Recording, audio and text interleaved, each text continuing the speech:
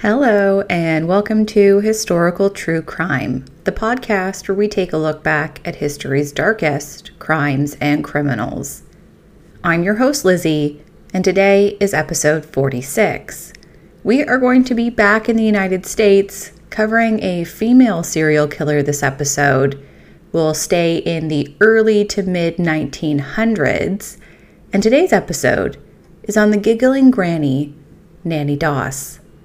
Nannie Doss Hazel, a serial killer, was also known as the Giggling Granny, Giggling Nannie, Jolly Black Widow, Lonely Heart's Murderer, Lady Bluebird, and as one newspaper put it, the Self-Made Widow. She confessed to killing 4 people when she was arrested in 1955 for the death of one of her husbands, but insisted she had never hurt her, quote, blood kin. However, a number of law enforcement officials in Alabama and elsewhere believe she is likely to have used rat poison or arsenic to kill up to 12 people, including her mother, sister, mother-in-law, grandson, granddaughter, and 2 of her own children. Women serial killers are more rare than men. Even more uncommon is a grandma serial killer. But there's only ever been one grandma serial killer who laughed or giggled while discussing her murders, and that would be the Giggling Granny. So who was Nannie Doss? Well, Nannie was one of Jim Hazel and Louisa or Lou Holder Hazel's 5 children. She was born in 1905 in the small town of Blue Mountain, Calhoun County, which is about halfway between Anniston and Jacksonville. Nannie experienced a tough and difficult upbringing. Her father was intimidating and demanding, probably abusive, and he may or may not have even been Nannie's biological father. He would frequently keep Nannie and the other kids out of school for extended periods of time so they could help around the house or on the family farm. However, Nannie and her 3 sisters thought their mother was loving and kind to them. A pivotal moment in Nannie's life happened when she was around 7 years old. A train she was riding in abruptly slowed down, and she hit her head on the metal railway seat in front of her. She would later blame this accident and potential brain damage for the destructive behavior she would later exhibit. When Nannie was a teenager, she had fantasies about having a perfect life with her future husband. And as a young woman, she spent a lot of her free time reading romance magazines, specifically the Lonely Hearts sections. She might have utilized romance magazines as a form of escapism from her abusive father, while her mother stayed silent and failed to intervene. Now, her father James would restrict Nannie's interaction with other young people as she entered her teen years, by forbidding her from going to any social events, including church-related ones. But according to family lore, she would sneak out at night to meet young men despite her father's wishes. And Nannie would start working at the Linen Thread Company in neighboring Anniston in 1921 when she was 16 years old. And it's here that she'll first meet Charlie Braggs. Charlie courted Nannie and won her father's approval. Nannie would move in with Charlie and his mother, whose disposition unfortunately matched her own father's. They would get married and within a few months give birth to their first child. They would have 4 children in fast succession. The couple had 4 daughters: Gertrude in 1922, Zelmer in 1923, Florine in 1924, and Melvina in 1926. According to AlabamaHeritage.com, Charlie would say that Nannie was a pretty girl and lots of fun. Their marriage would start off pretty well, but after a few years, she started going off. Now, early on in their marriage, both partners would start drinking inappropriately, going on binges, and also have extramarital affairs as a way to get away from their marriage troubles.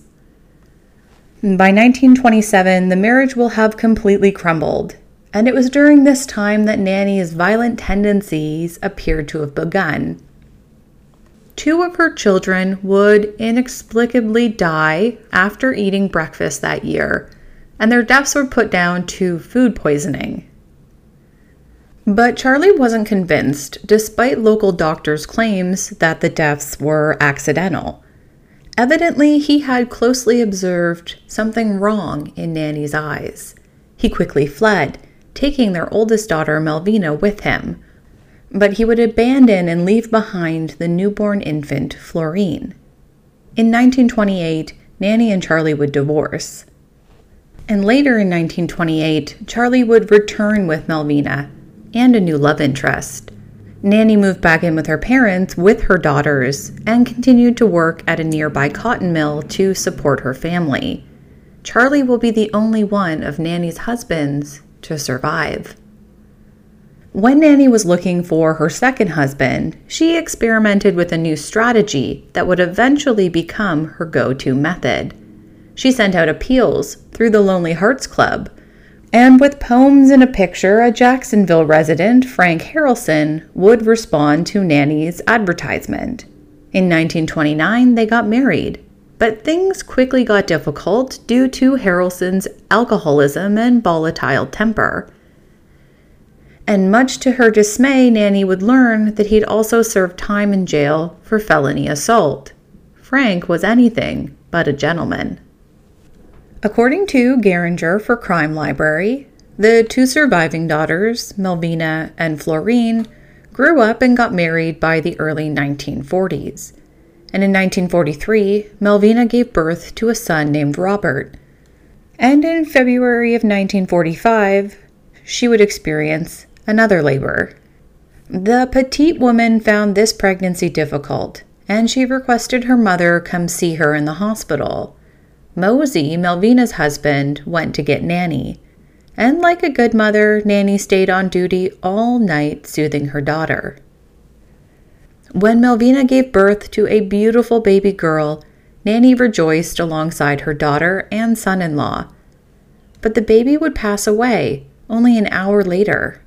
Now, the information surrounding this death is hazy at best. Melvina was in her bed, semi-conscious from the anesthetic, while Mosey slept in a chair in the hospital room. Melvina will claim that she looked over to see Nannie holding her daughter, but she would witness something that she was never able to distinguish if it was a nightmare or reality. She thought she saw Nannie sticking the baby's delicate head with a hat pin. Tragically, Robert, Melvina's son, would also die under Nannie's care only 6 months later. After a fight with Mosey, Melvina would leave Robert with Nannie and go to stay with her father, Charlie. It's unknown how young Robert died. Nannie appeared heartbroken and said she had no idea what happened. The physicians would diagnose his death as asphyxia from unknown causes. But Nannie would then receive a $500 insurance payout on a policy she had taken out on the boy only a few months earlier. As in a lot of cases we've covered on historical true crime, mysterious deaths coupled with insurance payments should always be suspicious. Now, Nannie's 16-year marriage with Frank would end abruptly one night in 1945 when he returned home intoxicated from a night of fun celebrating with his buddies who had served in World War II. According to Nannie's testimony, he coerced her into having sex, and the next day, she added rat poison to one of Frank's secret moonshine jars. On September 15, 1945, he died. However, it was believed that he had food poisoning or another mysterious illness at the time. Arlie Lanning of Lexington, North Carolina, who had put an ad in the neighborhood Lonely Hearts column, would become Nannie's next victim. Once more, adding rat poison to one of Arlie's meals proved to be the best solution to get out of the marriage. Due to his extensive drinking and the local flu virus at the time, his cause of death was given as heart failure. Nannie had seemed to be the ideal spouse to Lexington neighbors. Therefore, the death happened under less than suspicious circumstances, and an autopsy wasn't even done. Nannie would pack up her television and leave town after learning that her late husband had left their home to his sister. The house was reduced to cinders and ash in only a matter of hours. Nannie would move to a nearby town to stay with Arlie's mother. Arlie's insurance payment for the fire was paid out, and by his will belonged to his sister. But Nannie would cash that check illegally, pack up her television once more, and again leave town. Oh, and Arlie's mother would also at the same time, unexpectedly, pass away. Nannie would move in with her sister Dovey after Arlie's death in 1950, but Dovey would pass away shortly after Nannie's arrival. Samuel Doss and Richard Morton would become her next victims and husbands. Both people connected with Nannie through Lonely Hearts messaging. Nannie was still a romantic at heart, despite her 3 unsuccessful marriage attempts. She paid a $15 charge to join a male dating service called the Diamond Circle Club in the early 1950s, and it was through this service that she would meet Richard Morton, her 4th husband. In Kansas's Emporia, she would wed Morton in 1952. He soon started spending extended amounts of time in town with another woman. Nannie would spend the majority of her time with her mother, who had moved in with them in January 1953 following the passing of Nannie's father. Her mother, Lou, would complain of terrible stomach aches and pass away only a few days after arriving. And after consuming a thermos of arsenic-laced coffee, Morton too would die only 3 months later. Nannie then left to be with her new suitor, Samuel Doss, in Tulsa, Oklahoma. The two would be married in June 1953. Even if Samuel wasn't violent or drunk, Nannie still found issues with him. He prohibited non-educational magazines and television, which Nannie took issue with. And before he added her to his bank account and obtained 2 life insurance policies with her named as the beneficiary, Nannie briefly left him. She first attempted to murder him with an arsenic-laced prune cake, and he would spend a month recovering in the hospital.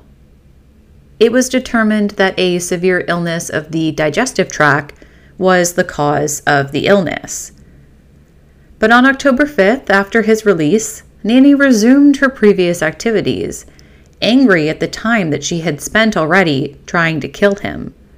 She woke him up for dinner she had carefully prepared for his homecoming, after giving him only 1 afternoon's rest in his own oversized chair. She utilized her tried and true arsenic and coffee technique, and Samuel would pass away shortly after. But Nannie made a mistake in her haste to get rid of her most recent and by no means best husband. She had been in too much of a hurry this time, despite her usual skill. The physician who had examined Samuel just the day before was shocked to learn that his patient had passed away. This, he claimed, was absurd. He asked for an autopsy, and the evidence that would determine Nannie's fate was found in the stomach of her 5th and final spouse. Samuel Doss had not passed away from natural causes. They discovered enough arsenic in his intestines and stomach to kill a team of horses, in addition to the leftovers of a roast meal. Nannie was detained by Oklahoma authorities on murder suspicions. But the grandmotherly woman was too engrossed in a Romantic Hearts magazine for detectives to coax a confession out of her. Nannie grinned and flirted with police like a little girl when they finally got her attention by seizing her magazine. Nannie did admit to poisoning her ex-husband after spending hours in the interrogation room. Why? Well, it's simple. He forbade her from turning on a fan during a sweltering summer night or watching her favorite television program. She admitted to killing all 3 of her previous husbands after getting police to swear that if they gave her back her magazine, she would confess. Following her confession, Detective Page and other Tulsa detectives dispersed to Kansas, North Carolina, and Alabama to assist in the exhumations of Nannie's husbands, her mother, her sister Dovey, her nephew Robert, and her mother-in-law, Arlie's mother. Each of the deceased spouses and her mother's arsenic levels were high. The other family members' bodies did not contain any signs of a hazardous chemical, but they all appeared to have died of asphyxia. There's a strong inclination that they had been suffocated as they slept. Authorities believe that Nannie killed up to 12 people in all, the majority of whom were blood relatives, while Nannie attributed her violent behavior to her brain injury. And because she would chuckle or laugh each time she told the tale of how she had murdered her late husbands, journalists gave her the nickname the Giggling Granny. Her trial date in the criminal court of Tulsa, Oklahoma, was set for June 2, 1955, after a panel of 4 psychiatrists determined that she was mentally sane. But on May 17th, she made up her mind to forgo the trial, and because her attorneys were at a loss for what else to suggest, she pleaded guilty. She was sentenced to life in prison. It's claimed that Nannie spent the remainder of her days in the Oklahoma State Penitentiary, still dreaming of eternal love. After serving 2 years in jail, it looks like Nannie began to regret receiving a life sentence and wished she had been executed instead. Despite this, she remained upbeat and frequently cracked jokes about her situation. Nannie claimed that the only job she was allowed to have was in laundry during a Tulsa interview on her time spent in the jail, saying that her offers to work in the kitchen were respectfully rejected. And on June 2nd, 1965, the 10th anniversary of her imprisonment, Nannie passed away from leukemia and was interred in McAlester, Oklahoma's Oak Hill Memorial Park. And that brings us to the end of another episode. We hope you've enjoyed it. If you did, please remember to review, rate, subscribe wherever you listen to your podcasts. If you have any feedback for us or a case suggestion of something you'd like to hear covered in an upcoming episode, you can reach us on Instagram at Historical True Crime Pod or by email at historicaltruecrimepod@gmail.com. And we'll see you next week for another dark and notorious case from history. We'll see you then.